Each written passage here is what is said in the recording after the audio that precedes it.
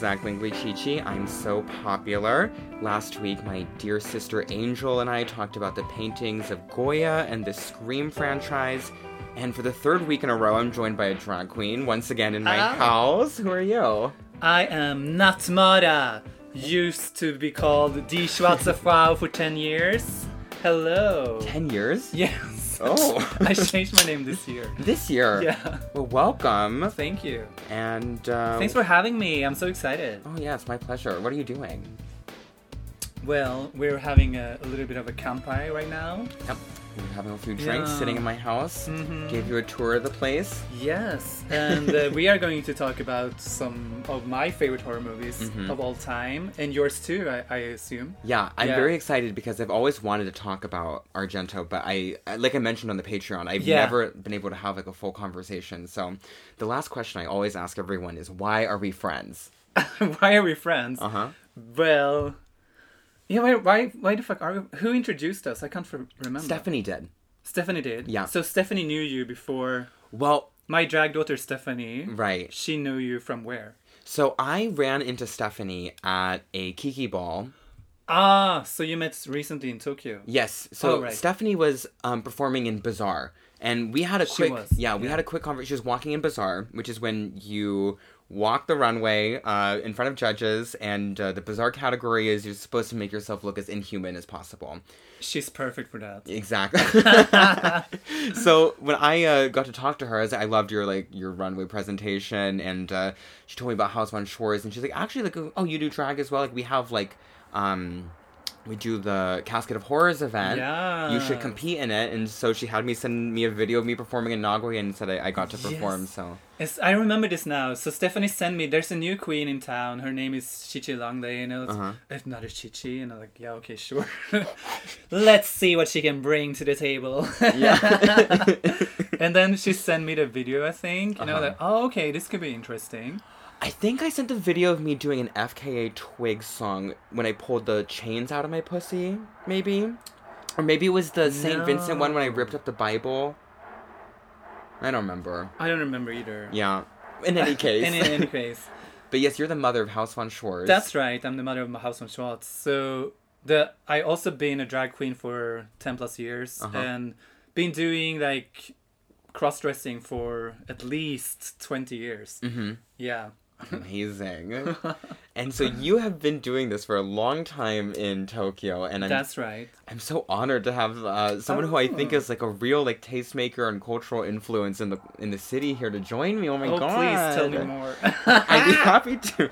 But as I was talking about Angel, I think House von Schwarz and the alternative project that you all have put together is so refreshing, and like it could only happen in Tokyo. If you did like a horror house, I think anywhere else in the world it wouldn't feel as cutting edge or interesting. Oh really? But there's like a lot of horror houses in America. Yeah, but who gives a fuck? America's already a horror show, you know? At least it feels transgressive here. I guess so, yeah. Like we're definitely I don't think there's ever been a horror house of drag queens in Tokyo before. Yeah. No.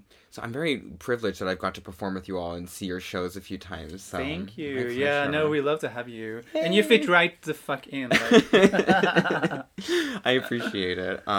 Tell me a little bit about how you got started with drag and your history with the art form. I've always been really fascinated with like goth and like the spooky, imaginary mystery stuff. Mm-hmm. And a bit of the cult as well. So I started off, like being really, really in love with like Disney villains and anime villains and, villainesses, I should say, maybe. Yeah. Especially females for some reason, because they were so gorgeous and they were like... Glamorous as fuck, yeah. So I always had that in me, but I didn't really thought about expressing it myself until... I come across Visual Kei music. Ah. Right, so that's where we're going. And are you familiar with Visual Kei music? I am. Yeah. And that's also the reason why I came to Japan to begin with. Really? So I actually didn't start cross-dressing because of drag. I started because of Visual Kei. Wow. Mm-hmm. And that means that you kind of started like a little bit even before Drag Race, a long time before Drag Race was a serious thing, especially if you were cross-dressing for all that time. So you really have like a pure like unfiltered take on it. Thank you. Yes, I do. Seeing your shows too, you have such a essence of storytelling. Oh, thank you. And your costuming, oh my god, you make like basically everything, and like it's so well, not everything. No, I don't make everything, but like some part I do. I mean, that's all that counts because like you made that amazing like monstrous headpiece with like the teeth on it for the last show. Yeah, I was inspired by Mao Dante and the Creature from the Black Lagoon and like sea monsters in general. I mean, it looked incredible on stage. It did. Oh, thank you. Yeah. Yeah, I feel like you have just such a wonderful take on it. How did you like develop your performance style? It's been growing throughout the years. Like in the beginning, it was just me like in a goth dress, all white makeup, and like puking blood on stage. And after that, I thought, well, this is just gonna get me so much attention from a certain type of goth people crowd. So I started out performing in goth clubs, like a similar experience we had this weekend. To last weekend. Yeah. When I took Langley to her first goth party. And it was amazing. I had the time of my life, really. Yes, you were living. I was a little embarrassed because I knew I was getting really into the music and like... I mean, was going for it. I love that music even today, and it's so rare nowadays to go to goth parties, I think. Like... When I came here 15 years ago, I used to go like every week, like 2-3 times. Wow. Now there's nothing. I mean, it was so refreshing to me, because on the Patreon we were talking a little bit about how ironed out Tokyo has become with a lot of its culture. Yeah. It still felt very lively and fresh and challenging when we were up until 7 a.m. with everyone in their getup. It was fabulous. It was. And also like the outside part of it. Like you always go in and out. And...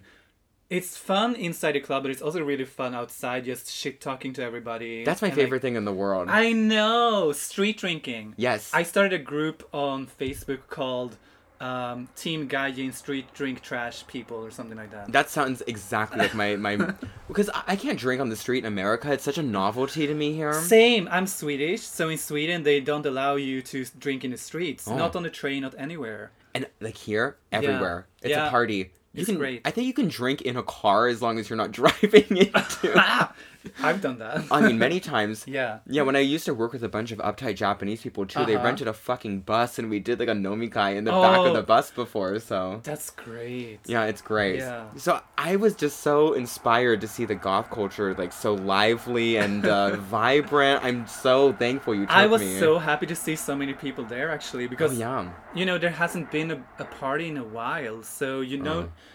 The clubs that I used to work for, they're called Tokyo Dark Castle and Midnight Mess. They're still somewhat going, but their audience has decreased to like almost nothingness. Yeah. Unfortunately, especially during COVID. Yeah. So it was really refreshing to see there was actually people going out to this one. Yeah. And it's called Die Küsse, I think. Die Küsse? Yeah, which means like the kiss in German. The kiss. The kiss. The kiss. And it was hosted by Plastic Zooms, which was the band. They were fucking amazing. They were amazing. Oh, I can't get over it. I was thinking about them the whole next day. You saw me get possessed. Yeah. I was going cuckoo bananas. They were so good. Like, yes. I've seen them many years ago, but I think that like at Saturday's event, they were so good. So I never seen them that good before. Oh. Yeah. Tell me a little bit about your love for visual kei, because I am fascinated by the medium. I'm not very well versed in it, but I think it's a culture worth knowing about. So how did you get into it? So I got into it during a time when there was no YouTube. There was no like big source of information. We had the internet, obviously, and that's how I found it. But it was still like really early days, and I didn't know what visual kei was, and I saw some images of Mana-sama in particular. Oh, yeah. From Malice Miser. From Malice Miser. Oh, yes. Yes. And I was like, wow. And I was really into goth at that time. So I was like, who is this gorgeous person? And I thought, as many people, there was just a gorgeous goth girl. And then after doing some research, I figured out, oh, this is actually a dude. And I was like, how is this even fucking possible? Yeah. And then I was like, look. And then I got my grasp on some visual kei videos, which was really, really hard to get in that time. So I did more research about visual kei. I realized the music genre was visual kei. And then I also got to listen to a few MP3s that I found online as well. And it all just started from there. Like in my like childhood house, I guess. That's amazing. Yeah. I mean, even back in like 2006, which, you know, internet was much more popular then. But when I was getting into Japanese pop music, the amount of work that you had to do, you had to have your own personal collection that you could like trade with other people to get stuff. Absolutely. It was like, absolutely, and yeah. it charged so much for it. Like, and if you wanted something like from Japan, you had to. You pay an arm and a leg. Yeah. Yeah. I mean, it was just, but I really appreciated the amount of passion that like went into it, because you really had to care so much and fight to like listen to the stuff you were interested in. And when I like graduated high school and moved to Stockholm, which is like the biggest city in Sweden, there was like actually groups that was into J-Rock and Visual Kei, and there was also like very easy to get magazines and stuff. So cool. My favorite club in Stockholm was called Club Lunacy. And it was basically, they just played J-Rock and Visual Kei the whole night. Oh, I love that. So I went there every fucking time. And the fun thing was that everybody dressed up, like either cosplay or like... So that's also a little bit how I started drag, I guess. Oh, amazing. Yeah. I think for me, like my first Visual Kei group was Exist Trace. Do you know them? Oh, yes. The girls? Desperate Race. No. No, Exist Trace. They're very not popular. No, I don't know. Exist Trace. It's a bunch of girls. I saw them at an anime convention when I was, and I loved them. I love anime conventions. I do too. I'm a complete apologist for it. They're so much fun. But then I got into Malice Miser, and like Monosama is just the most transfixing. He is this beautiful, beautiful boy. When he puts his makeup on, it is like truly mystifying how gorgeous and how talented of a performer he is. Yes. Obsessed. I think about the Bel Air song like every day of my life. That song is transcendental. It should be played on my funeral. I know. When I die, I want Gak to sing, fucking Bel Air at my funeral. That whole record that song is on, I can't remember the name Merveille's. of it. That's it. But I know how to say it. I cannot speak French. Why is all the titles in French? They love France. They do. Yeah, they love doilies and lays and baguettes. Yes. It's such a unique culture. I wish it was as powerful as it was like back then as it could be now. I know. Yeah. Actually, even when I came here 2007, it was somewhat already dying out, unfortunately. So, like, of course, Malice Miser was not around anymore. Yeah. And, like, a few of my other bands that I really liked from the 90s was not around either. Yeah. So, like... But I still had a really... It was still much, much more popular than it is nowadays. Oh, it's just so interesting to hear about this stuff. So thank you for telling me all about your inspirations. I used to go to indie lives almost every week when I came here as a student. Yeah. And dress up in I don't know, curls and frills and, everything and just get your life. Exactly. And it was so funny to see how actual it's supposed to be at a real Visual Kei live comparing to how everybody did it in Europe, Oh, yeah. Yeah, because I did go to see Marisma and some other bands in Europe in 2005. You saw? What? You saw them live? Yes, of course. No, Marisma, not Malice Miser. Oh my god, I thought you said you saw them live. I was gonna lose my mind. No. But still, I've only seen one Visual Kei concert my entire life. Which was? It was Exist Trace, who you don't know yet. Jesus. I know. I'll send you a few of their songs. They're good. Okay. Well, you need to go to more Visual Kei lives. I know. I need to go to one. I gotta go to a real one. But you need from to now experience on, the real deal. And from now on, I mean, you opened me up to the goth party thing, and I feel like my whole world is about to change. I already told my boyfriend, I'm like, sorry, I'm gonna be busy on Saturday this week because I gotta go to another goth party. Exactly. And next, I'm gonna introduce you to the Visual Kei scene. I guess. Just show me everything. Yeah. I mean, I had enough success that last time, I was not even dressed up as Chi-Chi, and I still got some smacks and kisses. So everything I've ever wanted. You were owning the night. In the best possible way. Oh, I mean, I honestly think you don't know me until you've drank with me. That's true. I'm a unique character. Let's just say that. But speaking of all this rock music and soupy European gloop, we are talking about Dario Argento today. That's right. Now, on my show, usually I do something that's a little high art and low art, or something a little new and something old. All right. And on this episode, I think one is more high art than the other, but which one? like a classic giallo. I'm not going to tell anyone. It's a mystery. All right. Everyone can figure it out for themselves, the Okay. mystery at home. Okay. But we're talking about two of his most prominent features, which are Profondo Rosso, Deep Red, and Suspiria. Yes. And I think we'll talk a little bit about Deep Red first, but before we even get into that, Yeah. what is your story with Argento? So I've always been really, really fascinated with horror movies ever since I was a kid. So It's a common theme on the last 3 weeks of yeah, my I know. show. Like I don't want to repeat what's just been said. No, but it's Halloween. That's the whole point of the Yeah, it's month, Halloween. bitch. And the first movie I got to see as a kid was Halloween. Oh. So welcome to Halloween. Like That's great. And that movie changed my life so much because up Mm-hmm. until then I've never seen a horror movie before in my whole life, and I was like 9 or 10 years old. Oh, and for Halloween to be the first must have been revolutionary It was for you. revolutionary because it's so great. And that also made me a huge fan of John Carpenter, obviously. Yeah. And the music and like the intensity of that movie. Yeah. And it's before Suspiria, isn't it? It's like one Yeah, two yeah. year I think before, just earlier. one or you. Yeah, I think Yeah. so. But it's also like 70s, mid 70s, something like that. Yeah, because Suspiria was 77. Yeah, 77. I think Halloween was... Actually, Halloween might have been much earlier than that. No, I don't think it was much earlier. Really? Yeah, Let's see. 70. 1978. Suspiria came Suspiria was first. Whoa. Oh, so maybe Halloween was inspired by Suspiria. Maybe a little... Interesting. Who would have That's very interesting. Yeah. Oh, who would have known? I thought it was 1976. Well, I mean, Halloween feels like... It feels older. I mean, it feels like the most... Like, it feels like the progenitor of all horror. Like, when we were talking about And Scream slashers. last week, it just, like... It originates everything that Scream is about. And it's like... Oh, for sure. It originates all of those primordial, like, fears about the loss of innocence and sexuality as Yes. guilt for death. And I also love the opening sequence. Me too. When it's like just a kid and like go and stab up his sister. It's so good. Like, Mm-hmm. and so I don't think that's ever been done before with a child killer. No, I mean, and also, it's scary. And It's scary. It's it terrifying. maintains, yeah. Yeah. Because I only watched it for the first time, I think, maybe 6 years ago or so. All right. Yeah. And I immediately fell in love with it. I love the Yeah. first two quite a bit. Me too. Yeah. Yeah. And then everything else is funny.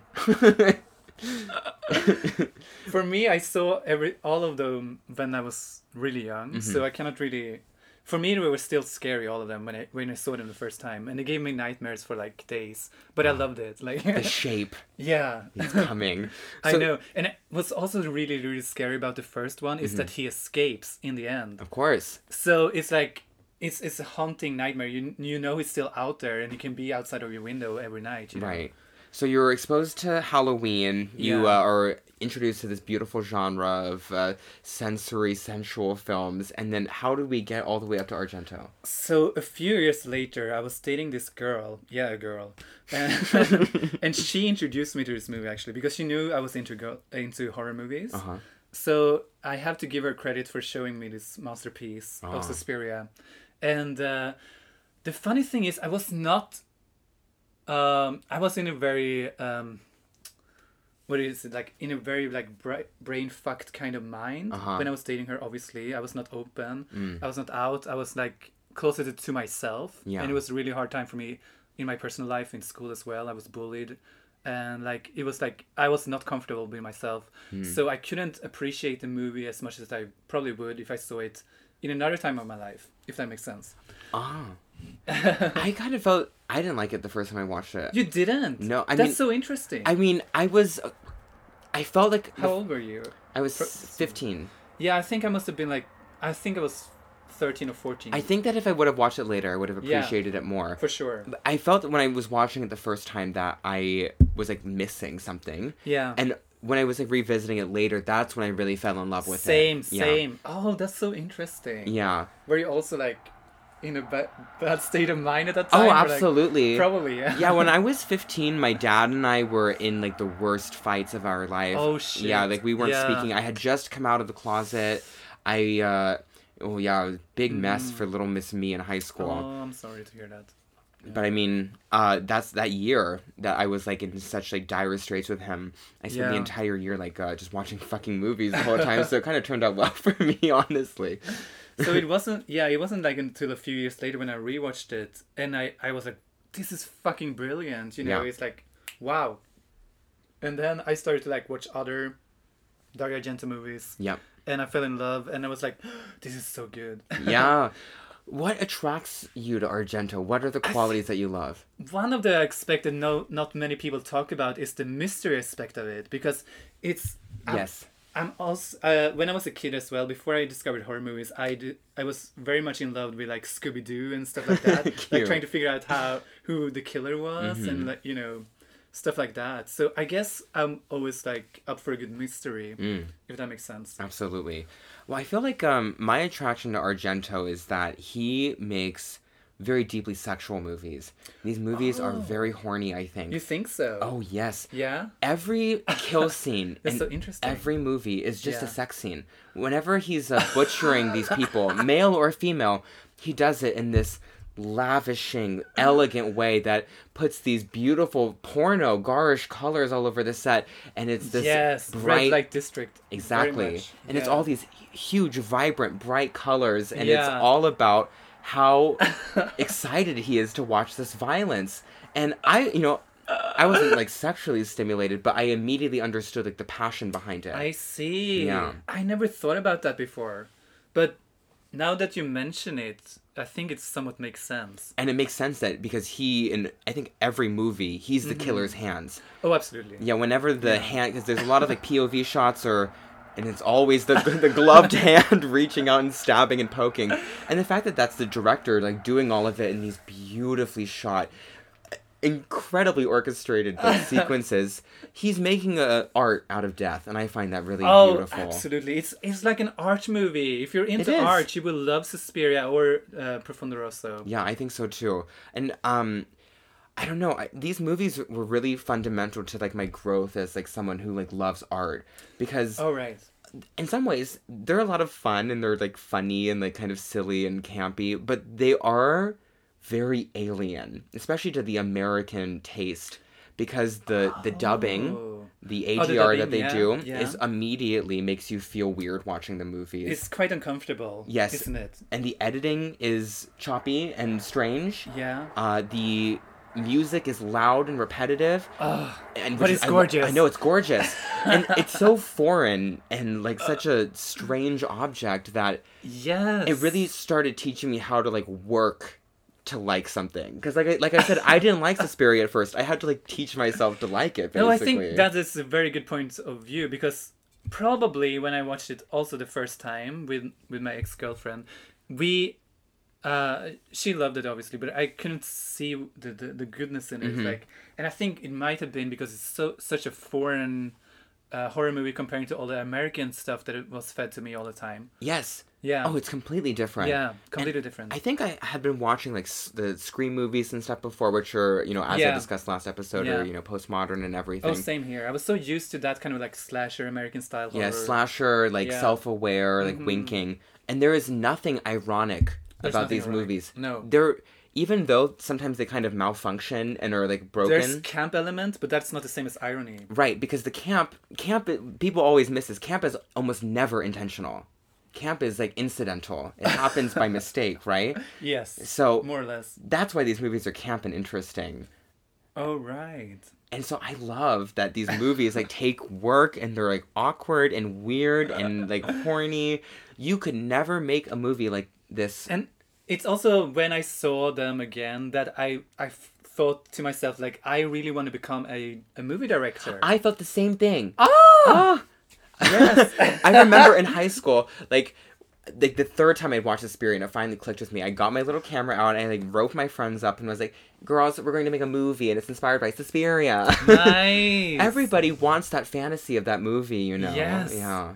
And it's so like intricate. There's so much going on, and it's like so many different scenarios, even though they're somewhat at the same place the whole time. Yeah. But it's like it's like you never know what's gonna come next. It's like Yes. it keeps you on your toes, which I really love. Yes, because the plots are so incoherent. Yeah. They're like, the plots are like made at the drop of a hat. Conclusions don't make any sense. Like, everything is bizarre and unwieldy. And because of that, it's a constant, unpredictable nightmare. So let's talk about the first of these two movies. All right, so shall we go to Profondo Rosso? Yes, this is 1975, Deep Red, Profondo 2 years Rosso. before Suspiria. Yes. However, funny enough, they released both Suspiria and Profondo Rosso in Japan. And do you know what they marketed? I do. Suspiria Unfortunately. Part 2. I know, even though it was made before. Made before and completely unrelated, but I love it. I know. Suspiria Part 2. I agree. What is Inferno called in Japanese? Inferno. Oh, right, because that is actually the sequel. That's the actual sequel. But they don't call it Suspiria No, 3. of course.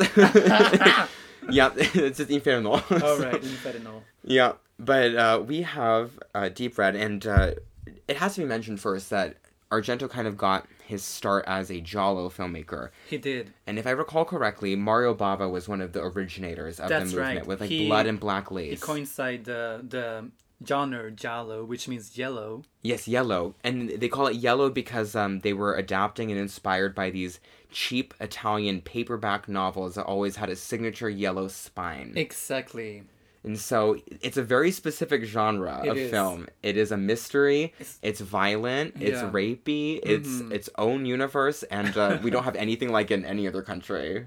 Probably not. Like, there's like, this mystery crime drama novels in every country, so I guess, but it's not probably the same. No, because there's so much element on...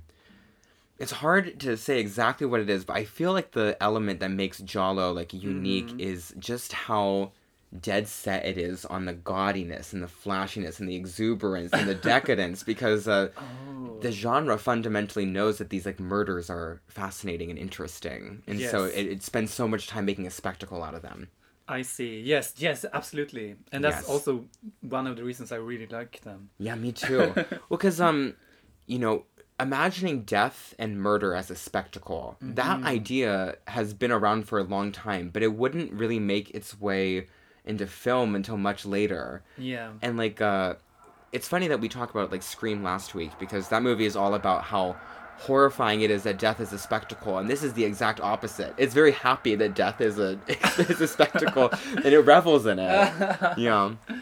But to Yeah. kind of describe the plot a little bit of a movie that virtually has no plot at all, it's about a piano jazz player from America Oh, right. and yeah. a news reporter, Mm-hmm. and the piano player stumbles across a violent murder of a psychic, That's right. and it kicks off a whole mystery. When he goes to Rome, right? Or I- no, that's- because they shot it somewhere else that's not Rome, and I don't remember the name of the city. They shot it up Perugia? Where the fuck is that? It's in Italy. I think some of it Oh, was in okay. Rome, but most of it was in Oh. that part of the... Oh, I see. No. Yeah. I just meant it's not New York. It's like in Italy. Yeah, no, the Yeah. whole... Very Italian. Yeah, very Italian. Yeah. And that's also one thing that I really love about the movie. Like all the settings. Yes. All this like empty squares with the fountains. Always you know. completely It's so empty. good. Always completely fucking empty, which I didn't see that once when I was there as a tourist. No. Unfortunately. No, because these movies are accessing, like, another world. But Yes. basically, to summarize the plot of this movie, which is, like, a completely hopeless endeavor, to be honest, but it's just... I think the plot is the least. It's always the least important yeah, part. it's the least important part. Yeah. Yeah. What does he even do? He, like, looks around for some stuff, he talks to some people, a detective It's so finds weird some why things. he's get engaged in the murders. Like, Why does he care so much? He's I know. just a piano like, player. It doesn't make sense at all. Don't get involved. Yeah. He's like going into like abandoned houses and like scratching at walls. I'm like, you have nothing to do with this. He basically becomes obsessed with figuring out who the killer is. Yes. Right from the get-go. Mhm. When he sees this first man getting killed. Yeah. Yeah. And I think what makes this movie so fascinating, as all Argento movies, is just the visual audacity. Yes. Yes. Absolutely. Because it just is so intense. And the music. yes. And which, the build-ups. we had to talk about the music, which is all done by Goblin. Yes, Goblin. Oh, I love him so much. I mean, it's a signature part of his films. Oh, yes. Yes. The movies without goblins are also good, but like, It's all about them. yeah, it's all about. And they do this in every Argento movie that their music comes in, they make one extraordinarily memorable Track. earworm Yeah. catch, and then they play it over and over again. Over again. So loud as Yes, well. so loud. Louder than everything else in the movie. Oh, absolutely. All the other music like fades in comparison. I know.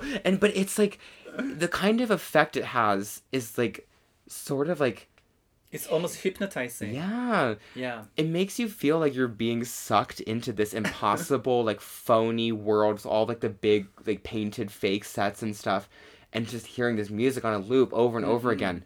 Especially in Deep Red, because it has that, like, that child song, right? They do, It's which I really like. It's like, It's so creepy.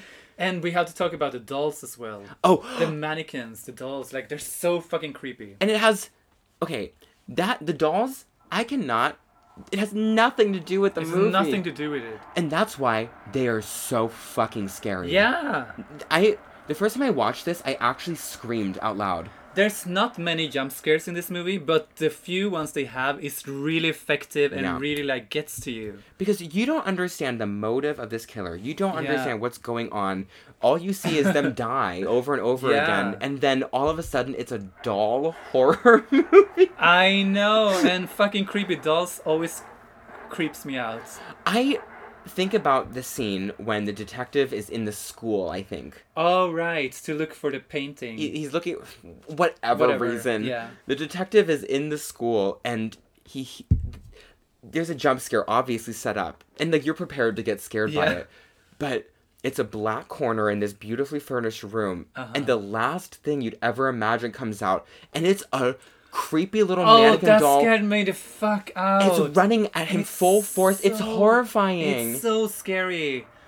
It's so scary. It's so scary. That had me scream too when I saw it the first time. And the only reason it's scary is because...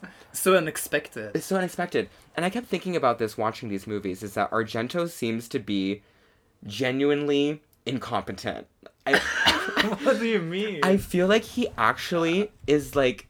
He has no idea what he's writing about.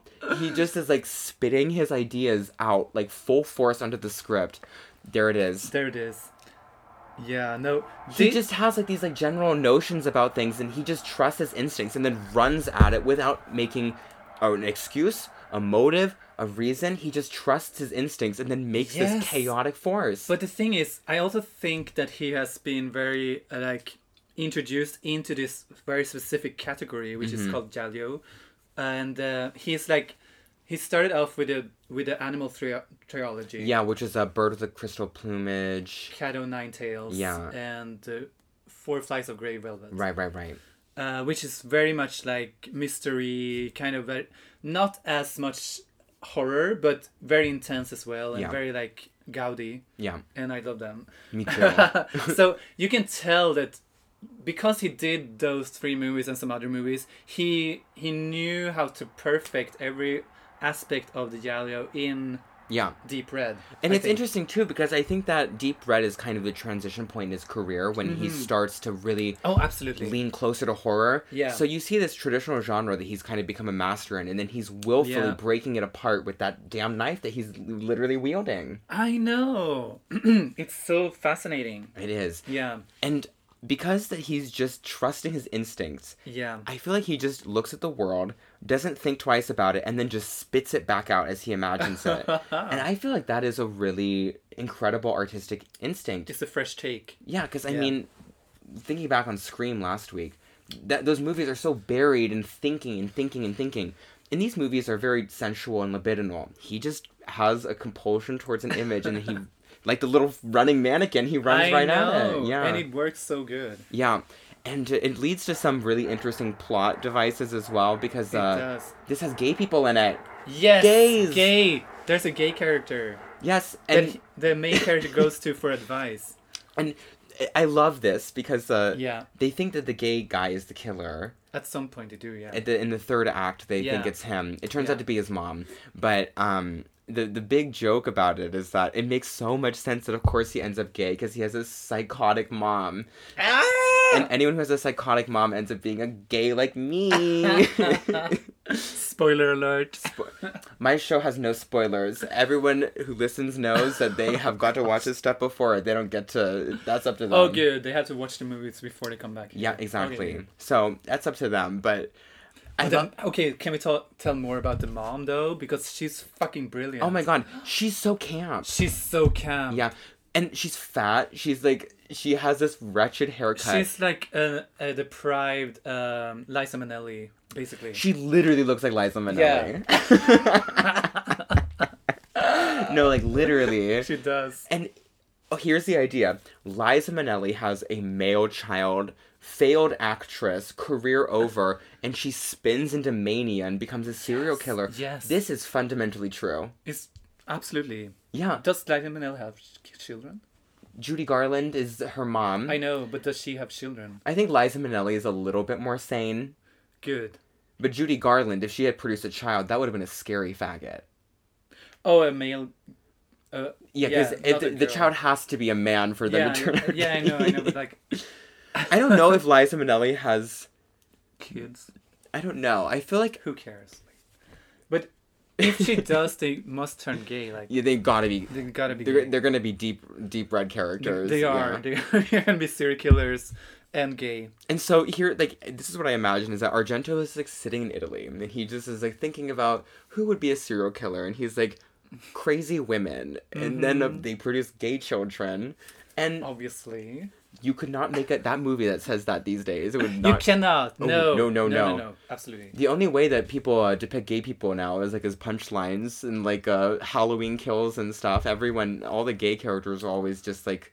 They're heroes.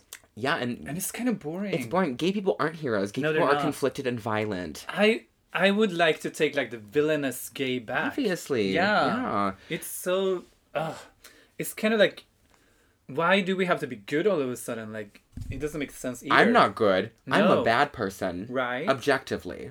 Oh, good. It's good you're bad.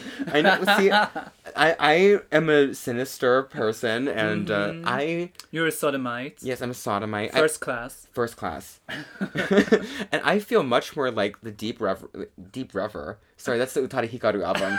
I think I said that earlier, too. I feel much more like the deep red, sinister, homosexual child of a manic woman than any gay man I've seen on screen in the last 15 years. Are you kidding? I can relate to them much more. Yes. Because I'm also plotting. And I will shoot someone for my mother. Well, you have to take care of your family. Yes, I do. Especially my mother, who I have a very deranged attachment to. Okay. So, of course. Okay. Sounds sane. Exactly. I'm definitely not going to kill anyone. Don't worry. I've only made references like to me maybe killing someone like in the last 4 episodes, so it's probably still fine. Oh, right. How many corpses have they found so far? Just kidding. The murders in this are wonderful. They are fucking gorgeous. The gay guy gets dragged behind a truck it's really inexplicable how it happens. And then he gets his head run over by a different car. Oh, yes! The part I really like is when they go to this house, though. The country house? The country house. Uh-huh. With this woman being killed. Yes. Don't really understand who she is. Why she's being killed. What's going on. Well, that's also one of the creepiest murder, I think. Yeah, because it's so inexplicable. Yes, and so many dolls and so many like creepy stuff happening. She's the one who gets drowned in the bath, right? That's right. Yes. And actually, that's some of the best practical effects. She's writing something on the mirror as she's dying. A clue for the detective or the main guy. I think he writes a name or something. Yeah. I don't and know. then it leads him to go to the next step. But it's so... I love that scene so much. It's like... It's really stuck with me. Like, me too. Yeah. Watching her slowly die. Yeah. And write that name in this utter state of pain and agony. It's surprisingly well acted for an Argento movie too. It's very good. And it's beautiful. Yeah. It makes me want to get drowned in a bathtub. See, all these movies are fantasy. Argento knows it too. Like he knows that it's like... Imagine that you're dying, but you're dying in the most beautiful lighting, in this blue tile and sparkling water. Like, before I die, I need to, like, camera, crew, come here, take me from this angle. Exactly. Yeah. Argento understands that death is glamorous. Oh, absolutely. I like I any don't think character. any other directors really know about that. I've never seen a death as glamorous as any of these in film ever. No. And the main villain, the mother, the way Yeah. she dies is perfection. It's perfection. She gets her necklace caught in an elevator, and it's the elevator goes up and slowly pulls her head off. Yeah, it's beautiful. Don't you want to die like that? Well, I don't know. About I do. that. Do you? I want to You want to die. get strangled? I want to get strangled. I want to get my my head chopped off. I want to get Mm-hmm. drowned in the hot bath. Oh, there's so much joy for you in hell. I know. I see it. If you're gonna get sent to hell, babe, but it's so fierce. It's like Boots aesthetic on the runway. This show Oh is my secretly God. about how much I want to die on like in a beautiful way. So All right. Argento gets me like that. Oh, he does. And speaking of beautiful murders, we should talk about Suspiria too. Yes. Because- So let's take a break and then we'll go into Suspiria.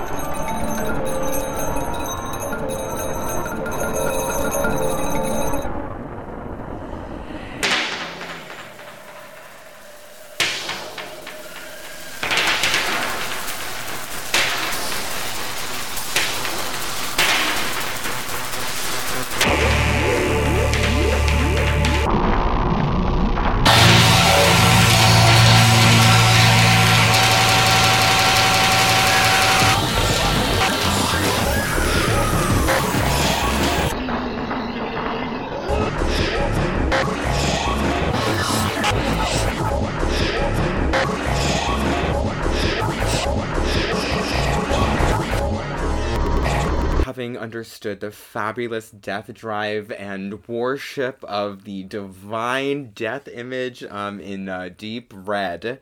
Why is there an eyelash on the floor? That's nasty. Oh, do you know where this one came from? No, and I don't want to know. You don't? No, it's nasty. Okay, I'll just sign language it to you. Okay. And then I cried and it came way. off. Yeah. Oops. Oopsie. Having understood death and eyelashes on the floor of my apartment, you know you're a drag queen's house when. Absolutely. When you stamp on eyelashes. Suspiria is a movie all about eyelashes on the floor. It's- Absolutely. Okay, this movie is one of the most transfixing, absolutely transcendental horror movies ever made. I have friends who don't really respect it or like it that much. Oh, yeah. I've heard lots of people feel disappointed by it, like they don't get it. And like I said, I didn't get it either at first. Yeah, me too. But then you learn to like it, and then what you get Yeah. for learning to like it is one of the most sexual, libidinal, horrifying statements about gender, sex, the world. It's euphoria, I think. Yeah. It's like Yes. one of my best experience was when I rewatched it with one of my best friends here. I don't know if you know them, Duncan and Neil. Mm-mm. They're like a little bit older than me, and they 29. exactly. They've been here for 25 years. Moved here when they were 4. Exactly. And they're gorgeous drag queens, or I worked with them a lot, and they're like, so we've been talking. The first time I met them at one of my movie screening parties at the cinema in Harajuku, for my movie The Bloody Knockers. I think it was 2016 or something like that. Yeah.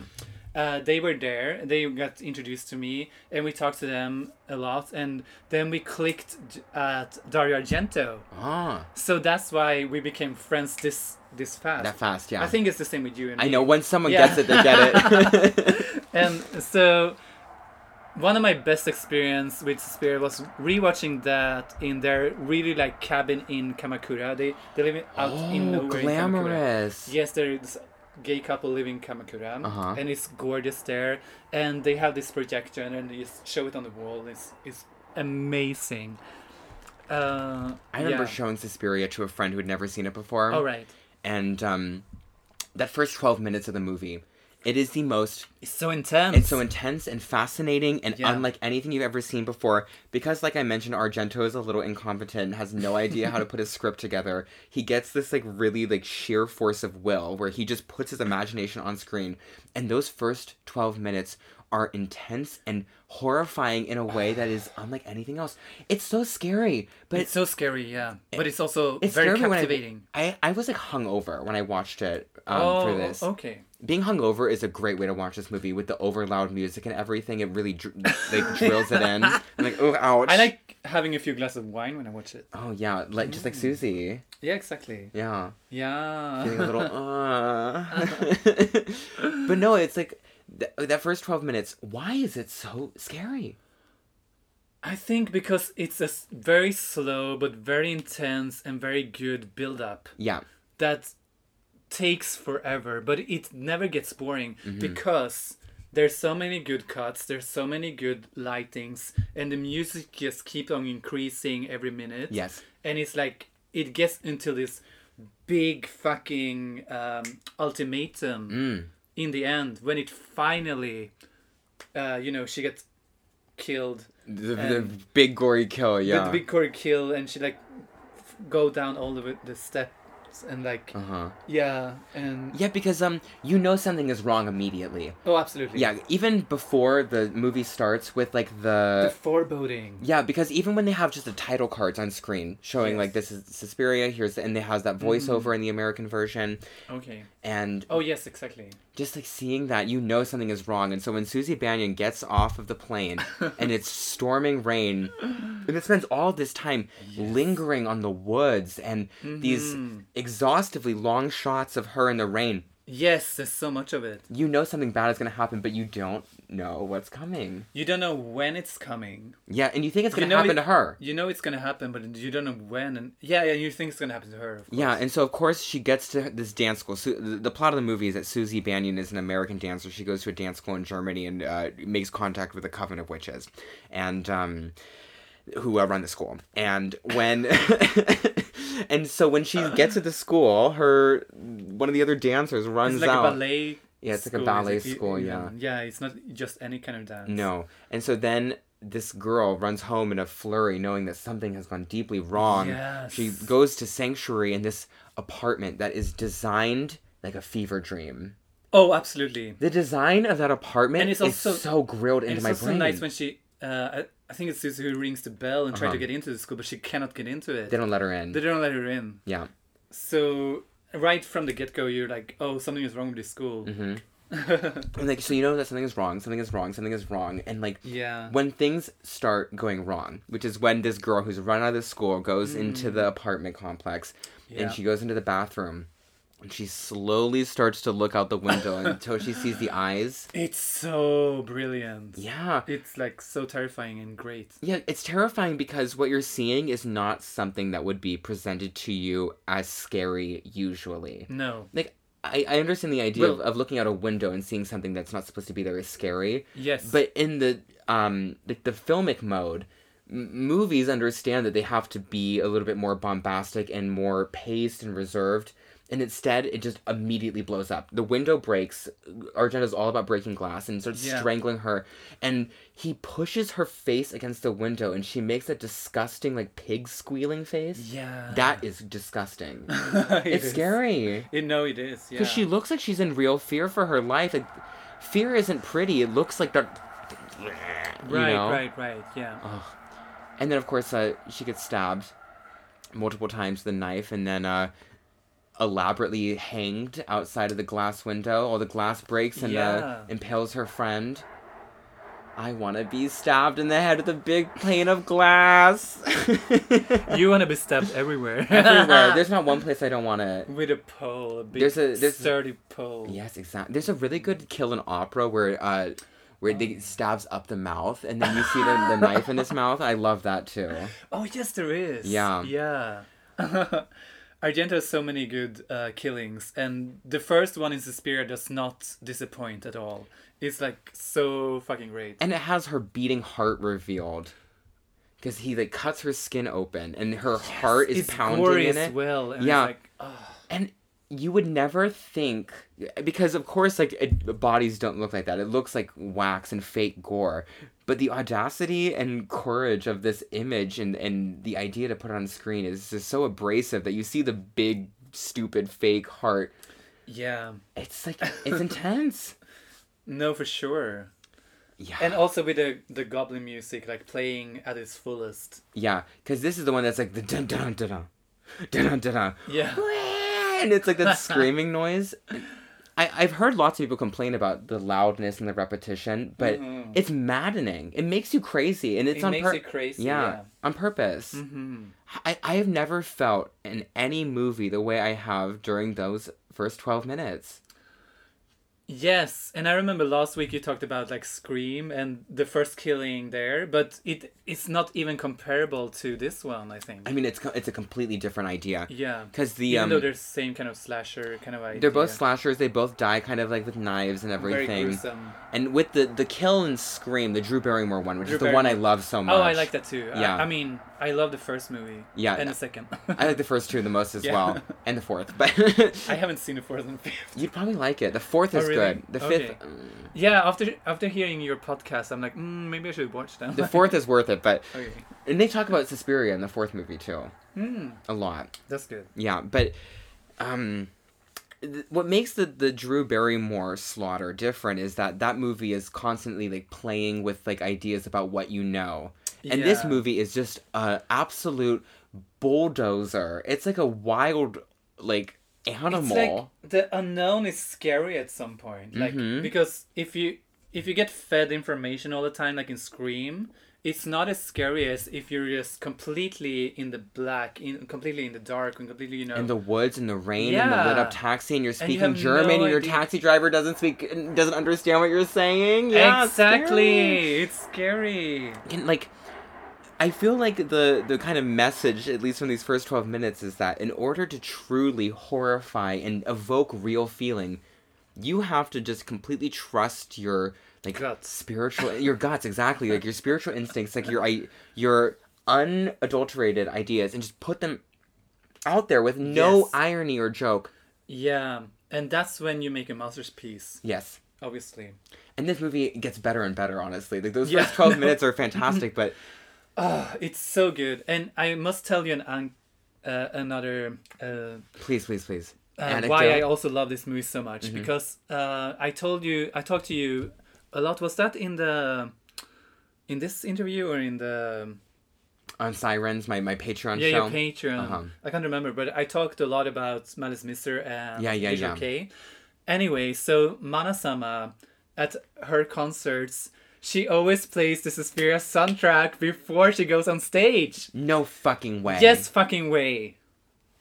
It's always like da da da da da da da for a long hour before she gets on stage. Oh no! It's so good. Okay, because like so obviously Mana-sama is also a big fan of Dario Argento. Of course, Suspiria is a drag movie. You think so? Absolutely, because Susie Banyan, who is this like innocent virginal, very beautiful, curly brown hair, gorgeous. I mean, she has no character. No. She's not. That's not a character. She's not a person. No, she's not a developed. She's a symbol. Human being. Yeah. Exactly. Yeah. But her symbol is purity, innocence, virginity, unpenetrated femininity, curiosity. Originally, this movie was supposed to be cast with actual little girls. Was it? Yeah, they were supposed to make it with like 12 and 14-year-olds the whole time. The studio said no. I think it's good that they didn't do that. I think it would have been interesting if they had done it and really killed them.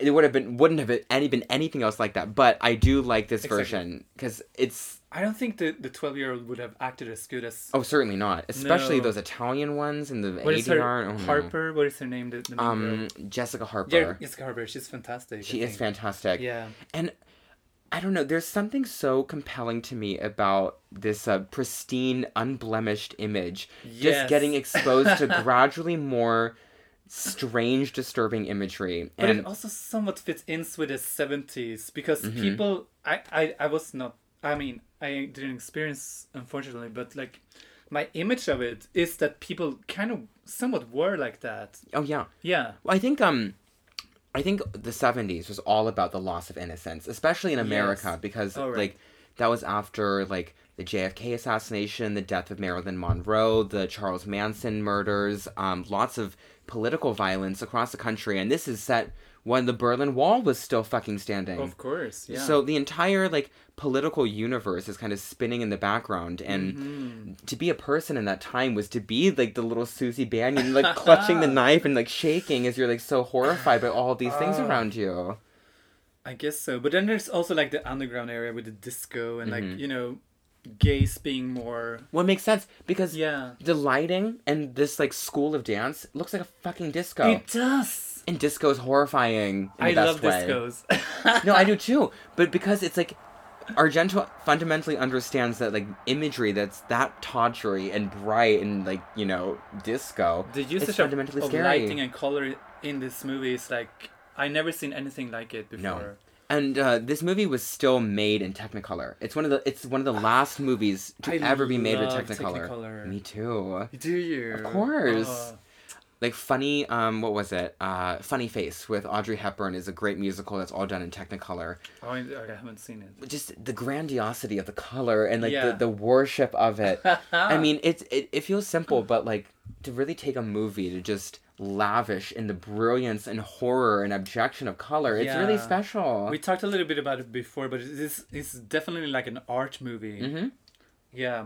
I mean, you look at those rooms that she's standing in the dance academy, you can't say anything else. Fucking gorgeous. I know.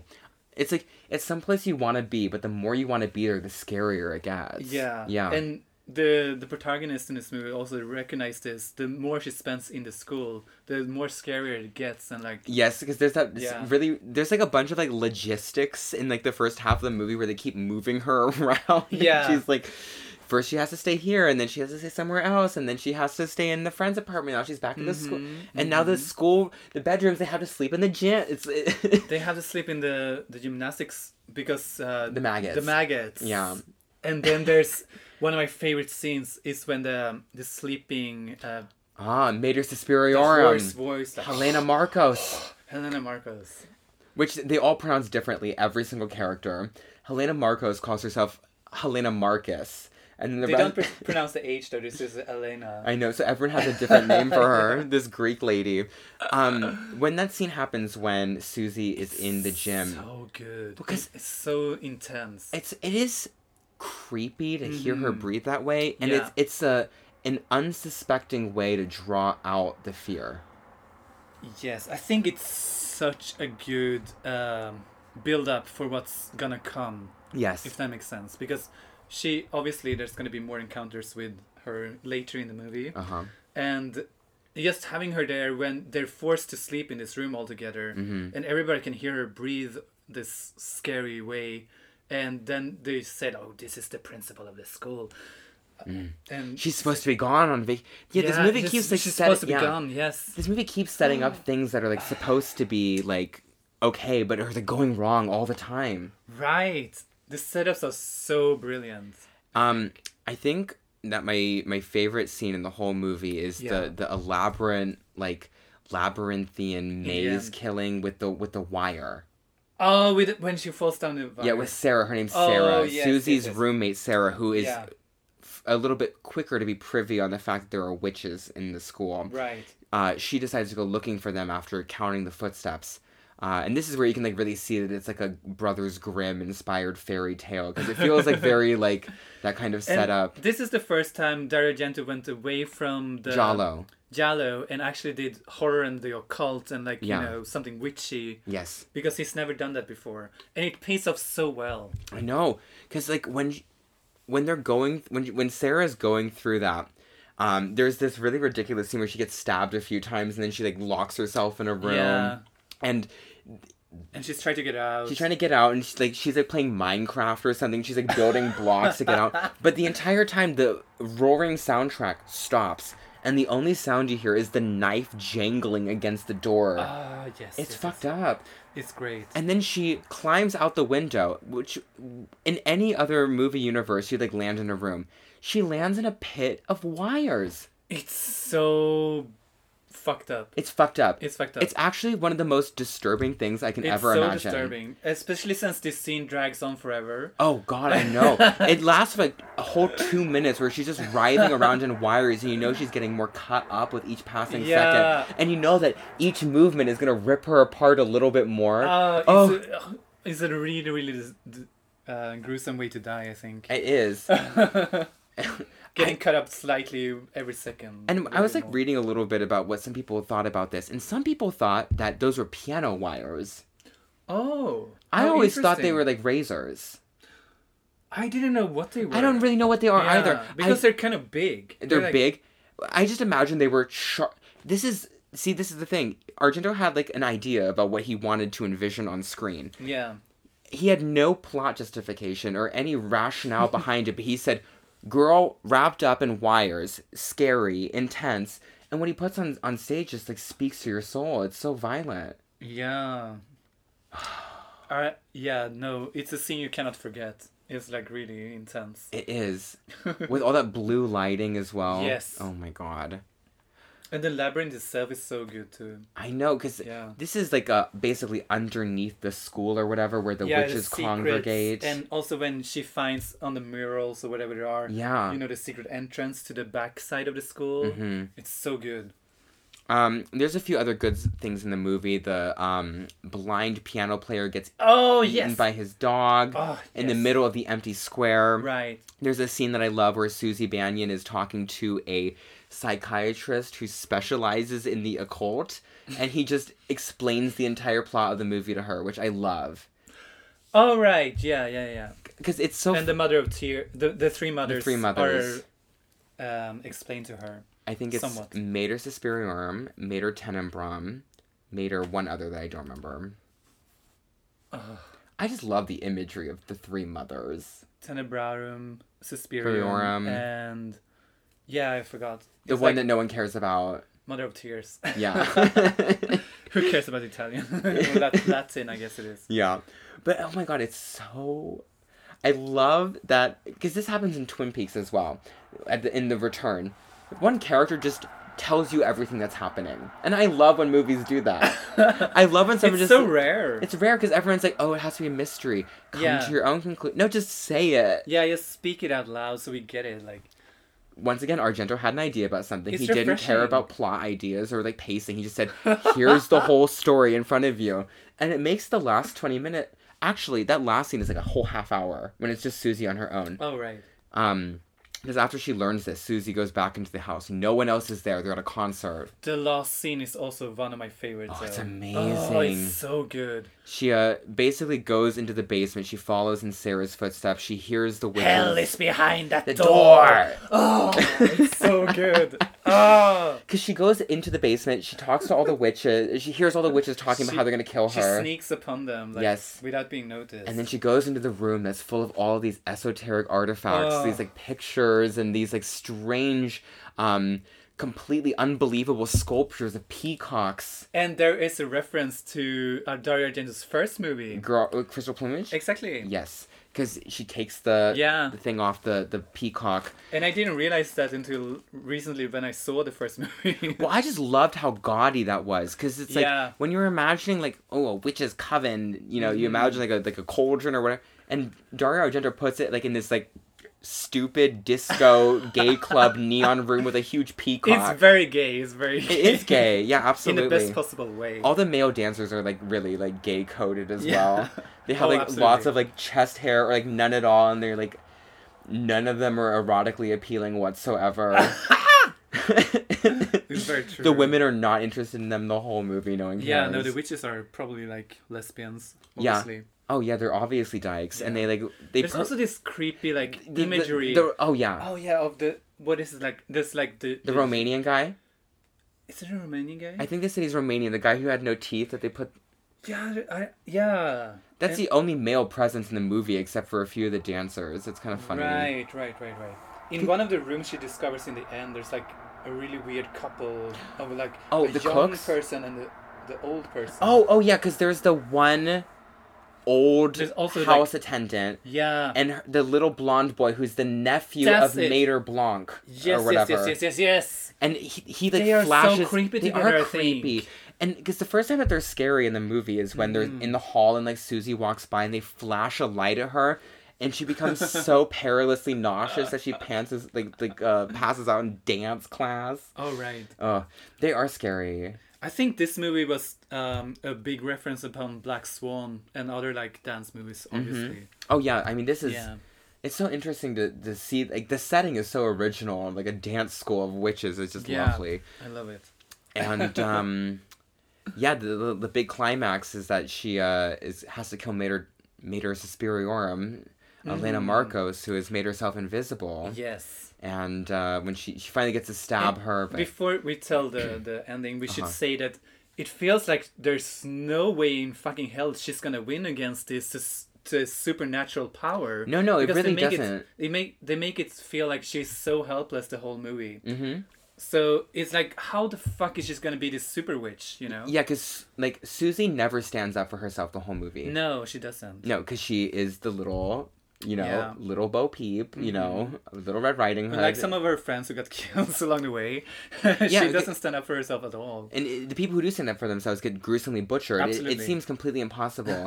And it's funny because the way she kills Elena Marcos is so simple. She just pokes the lid it's up. It's too simple, I think. I like it. But I like it too. I like it too. And then the death of her, the psychologist explains that it's like cutting the head off of a cobra. And so then immediately, all of the witches begin to gruesomely die. They're bleeding out of their mouths. Yeah, it's wonderful. And then the entire dance school starts the whole to explode. coven just like... It's like when somebody kills me, the whole house of straws just like evaporates. Well, what I love about it is like, it's so literal and like so true to the idea that like, of course you have to blow the set apart. You have to explode everything. Everything has to go up in flames. No. And so watching her run through these gorgeous sets and all the harsh lighting with the Roaring Goblin soundtrack, everything exploding, it's ecstatic. Like you said, it's fucking, it feels like euphoria. Yeah, it's euphoric. It is a little bit, yeah. And I love the credits. They just have the witches screaming as they burn to death. It's so sudden. Like Susie walks out and she's like, huh, and then she walks off screen and then they just cut to the burning house and then it's like, the movie's over, the credits roll, it's great. Okay, and now I want to talk to you a little bit about why you like the new Suspiria, because I hate it. Okay, I love it. Yeah, I remember we had this conversation, but it should be on the podcast because we're talking about Suspiria. Well, like I want to cover the Suspiria remake. My plan is to cover it with the Diary of Anne Frank. I wanted to do those two together. Oh, right, okay. So, to me, Suspiria, the remake, and the original are the exact same movie, but they're just opposites of each other.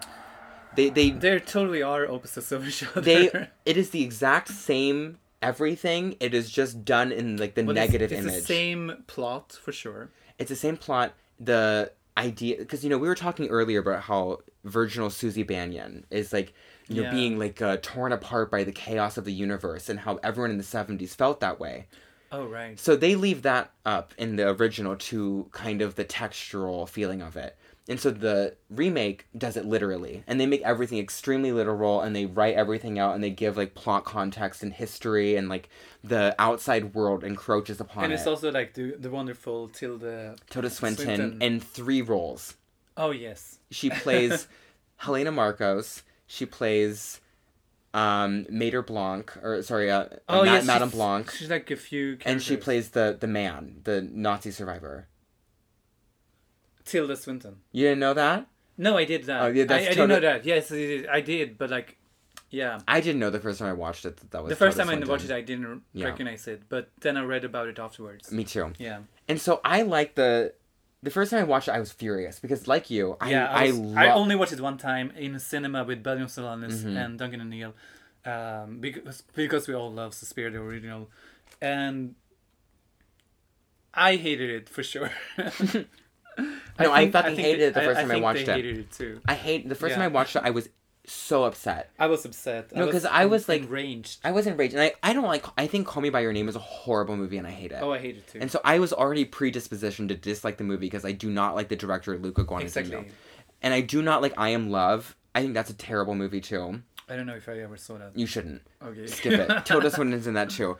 But then I realized that actually he is doing every plot idea, every thematic idea, everything, but he's just doing it in the exact opposite style of the original. What is the point of that, though? I think it makes it an original and compelling companion piece to the first. Because for me, what he's doing is he's taking the kind of subliminal and like less stated, because there's a lot of like fear of the woman in the original, right? It's this movie that's about a coven of witches. Yeah. And it's all horrifying, and there's a lot of like menacing like female imagery. Oh, right. And so he decides to make that more literal and overstated. And so the mother dying and doing the same breath that, Mater Suspiriorum does, and there's like that. I love that the soundtrack is also like an avant-garde Tom York. I hate the soundtrack. I'm sorry. And I like that they do it in the opposite color palette. I like that they do it muted and gray. It's so bland. It's like... It's not quite bland. Because actually bland movies are like Transformers or something. Marvel. Yes. Because, Marvel movies... I get the same feel from this one. No. The colors are much... Because everything feels like it's woven. It feels like a sweater. The colors are actually very deep, but they just look flat on first inspection. Maybe so. Maybe I need to give it a second chance. You should give it another shot. Because I'm telling you, I hated it the first time. And why did you decide to watch it a second time? Because I kept thinking about it. Yeah. Because I was like, why did I dislike this movie so much? Mm-hmm. And the reason I thought I disliked it was because I said, I don't like that they brought all of this like World War II stuff up for no reason. But then I realized it actually is there for a reason. The reason is that Luca Guadagnino detected that those stresses and those undercurrents of horror and like all of these big cultural traumas were affecting the Argento movie. And so instead of letting them be under the skin, he decided to make it way overstated. Oh, I didn't realize that. But because I was really annoyed about the Nazi stuff. I'm like, shut the fuck up. I mean, it's interesting, but it doesn't like... Why do you have to keep on like pushing this? And I was like, where is this going? What's the point? I also think that the piss scene, when that one character gets like possessed or whatever, it's like in the first 40 minutes when Dakota Johnson as Susie Bannion does the dance. Oh yes. And then the woman in the other room starts contorting and like pissing herself. And, like, right. Oh yeah. I love that. That was very visceral. gruesome. That was like very visual. So when I watched that scene the first time, that hooked me in, and then the next 2 hours of the movie, because it's fucking forever. It's long, I was like so bored. I'm like, what's going on? And then the ending.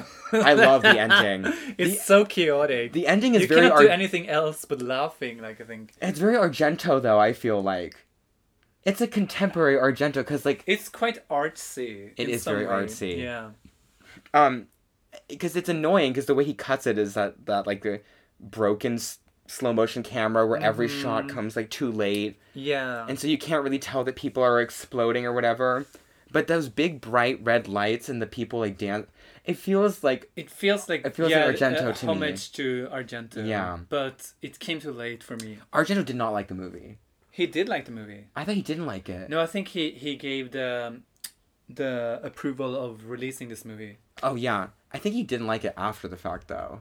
Really? Yeah. I think, maybe he showed them something else first. I don't know what they saw.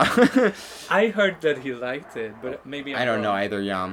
But in any case, I love the remake now. I hated it before, and now I'm into it. All right. Give it another try. All right. When you're in the mood for a very long, artsy, rainy movie, November is a good time to watch it. Okay. And wear a big... It's coming up. Wear a big sweater and have a beer instead of a wine.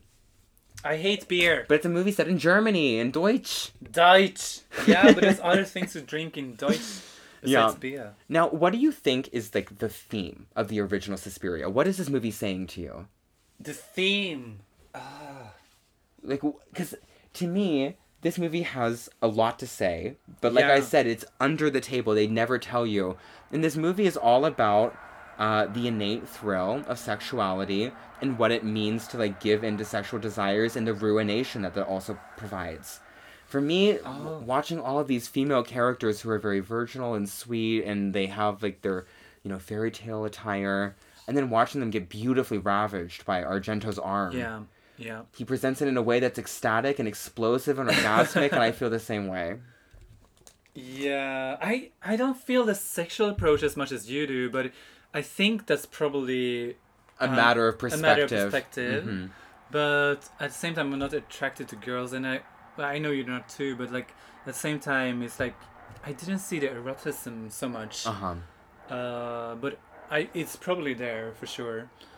I don't know really, but how can you not love like a coven of witches in a ballet school? Like, come on. That's the correct Argento philosophy about it. It's not about the actual plot or the themes. No, it's not. It's about fierce, cunty, slay diva ballet witches in the dance school. I know. Yeah. That's the correct reading of it. Now, as I've mentioned on this show every episode this season, I'm recreating the world. My show in season 2, the world ended, and now I have come back. I'm the god of the new world, and I am creating the next universe. You're Mater Suspirium. I am Mater Suspiriorum. What do I take out of Deep Red, Dario Argento, and Suspiria into my new world? What do I need to bring with me? You need to bring something more fabulous. Yes. Yes. I mean, that's true. No, it's absolutely true. Art for art's sake.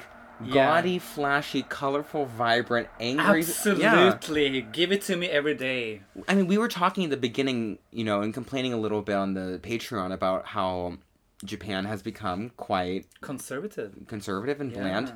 What we need to do is just erupt it all into orgasmic goblin color. That's what I'm trying to do with House von Schwanz. Yes. And that's why I feel like my mission with all of you really aligns. And like every time I've been on stage, I'm doing Silent Hill drag or something. It was great, yeah. Thank you. But it's like, I feel the same way. Like my drag, I want to like recreate the world with it. If you have nothing to say about your drag, why are you doing it? Like exactly. You want to dance? You want to look pretty? I don't care. Exactly. At all. Like when I go on stage with like everyone there, like everyone is like, not only are they recreating their gender and like pushing against the heterosexual universe to create themselves as they want to be seen, they're doing that with the whole universe. Yeah. And it's like, it's not even about gender anymore. It's more like about, perspectives and, trying to get your own world created, as you say. Like, it's so important. Yeah, and Argento is one of the best to ever do it. Absolutely. He has such a beautiful worldview. Yeah. He sees the world with such a clear eye. Such an everlasting inspiration of mine. Me too. Yeah. Let's do an Argento number someday. We must. How can we ever do that? I feel like there's like a Suspiria number like lurking somewhere that can be done. I know you mentioned earlier that you wanted to talk about some House von Schwarz stuff or like do some promo. Oh, right. So I kind of want to introduce my new movie, which is called Spoiled Identity. Oh, tell me everything. Yeah, tell me. So it's not a horror movie anymore. Anymore, but it never was a horror movie. It's me and Duncan that I mentioned before. Mm-hmm. We are directors and editing the movie together. So it's a passion project, and it's hopefully coming out later this year.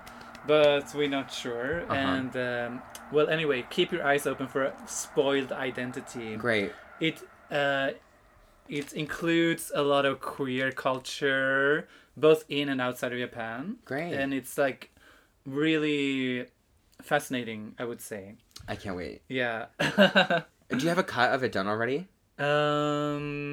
Well, I have a few cuts done already. we shot everything, wait to watch it. And we have edited like 90%, so it's very like in the. Oh, you're almost there. We're almost there. I can't wait to watch it. I know, it's gonna be so good. Well, when it's out and ready, you can come back on the show and we'll talk about it together, please. Oh, please. And maybe we can have Duncan as well. Yeah, of course. Yeah. Anyway, I'm just so happy that we got to look, like I said, And to also, have this come long... to House von Schwarz shows. Oh, yeah. You have a... Next one is Fresh Meat, right? That's right, November 12th. And we're also going to have another Casket of Horrors on December 3rd. Okay. I have... Almost all of my listeners are overseas, but if you are in Japan, I will see you there, bitch. Yes, see you there, bitch. And all I can say is that I'm just so happy to be live in my house in person with someone who understands Argento and wants to recreate the world in such a beautiful vision. Oh my god. No, thank you for having me. It's been so much fun to talk about Argento. And you had so many good views that I didn't think about even. So thank you for opening my eyes to others' perspective about Argento that I didn't think about.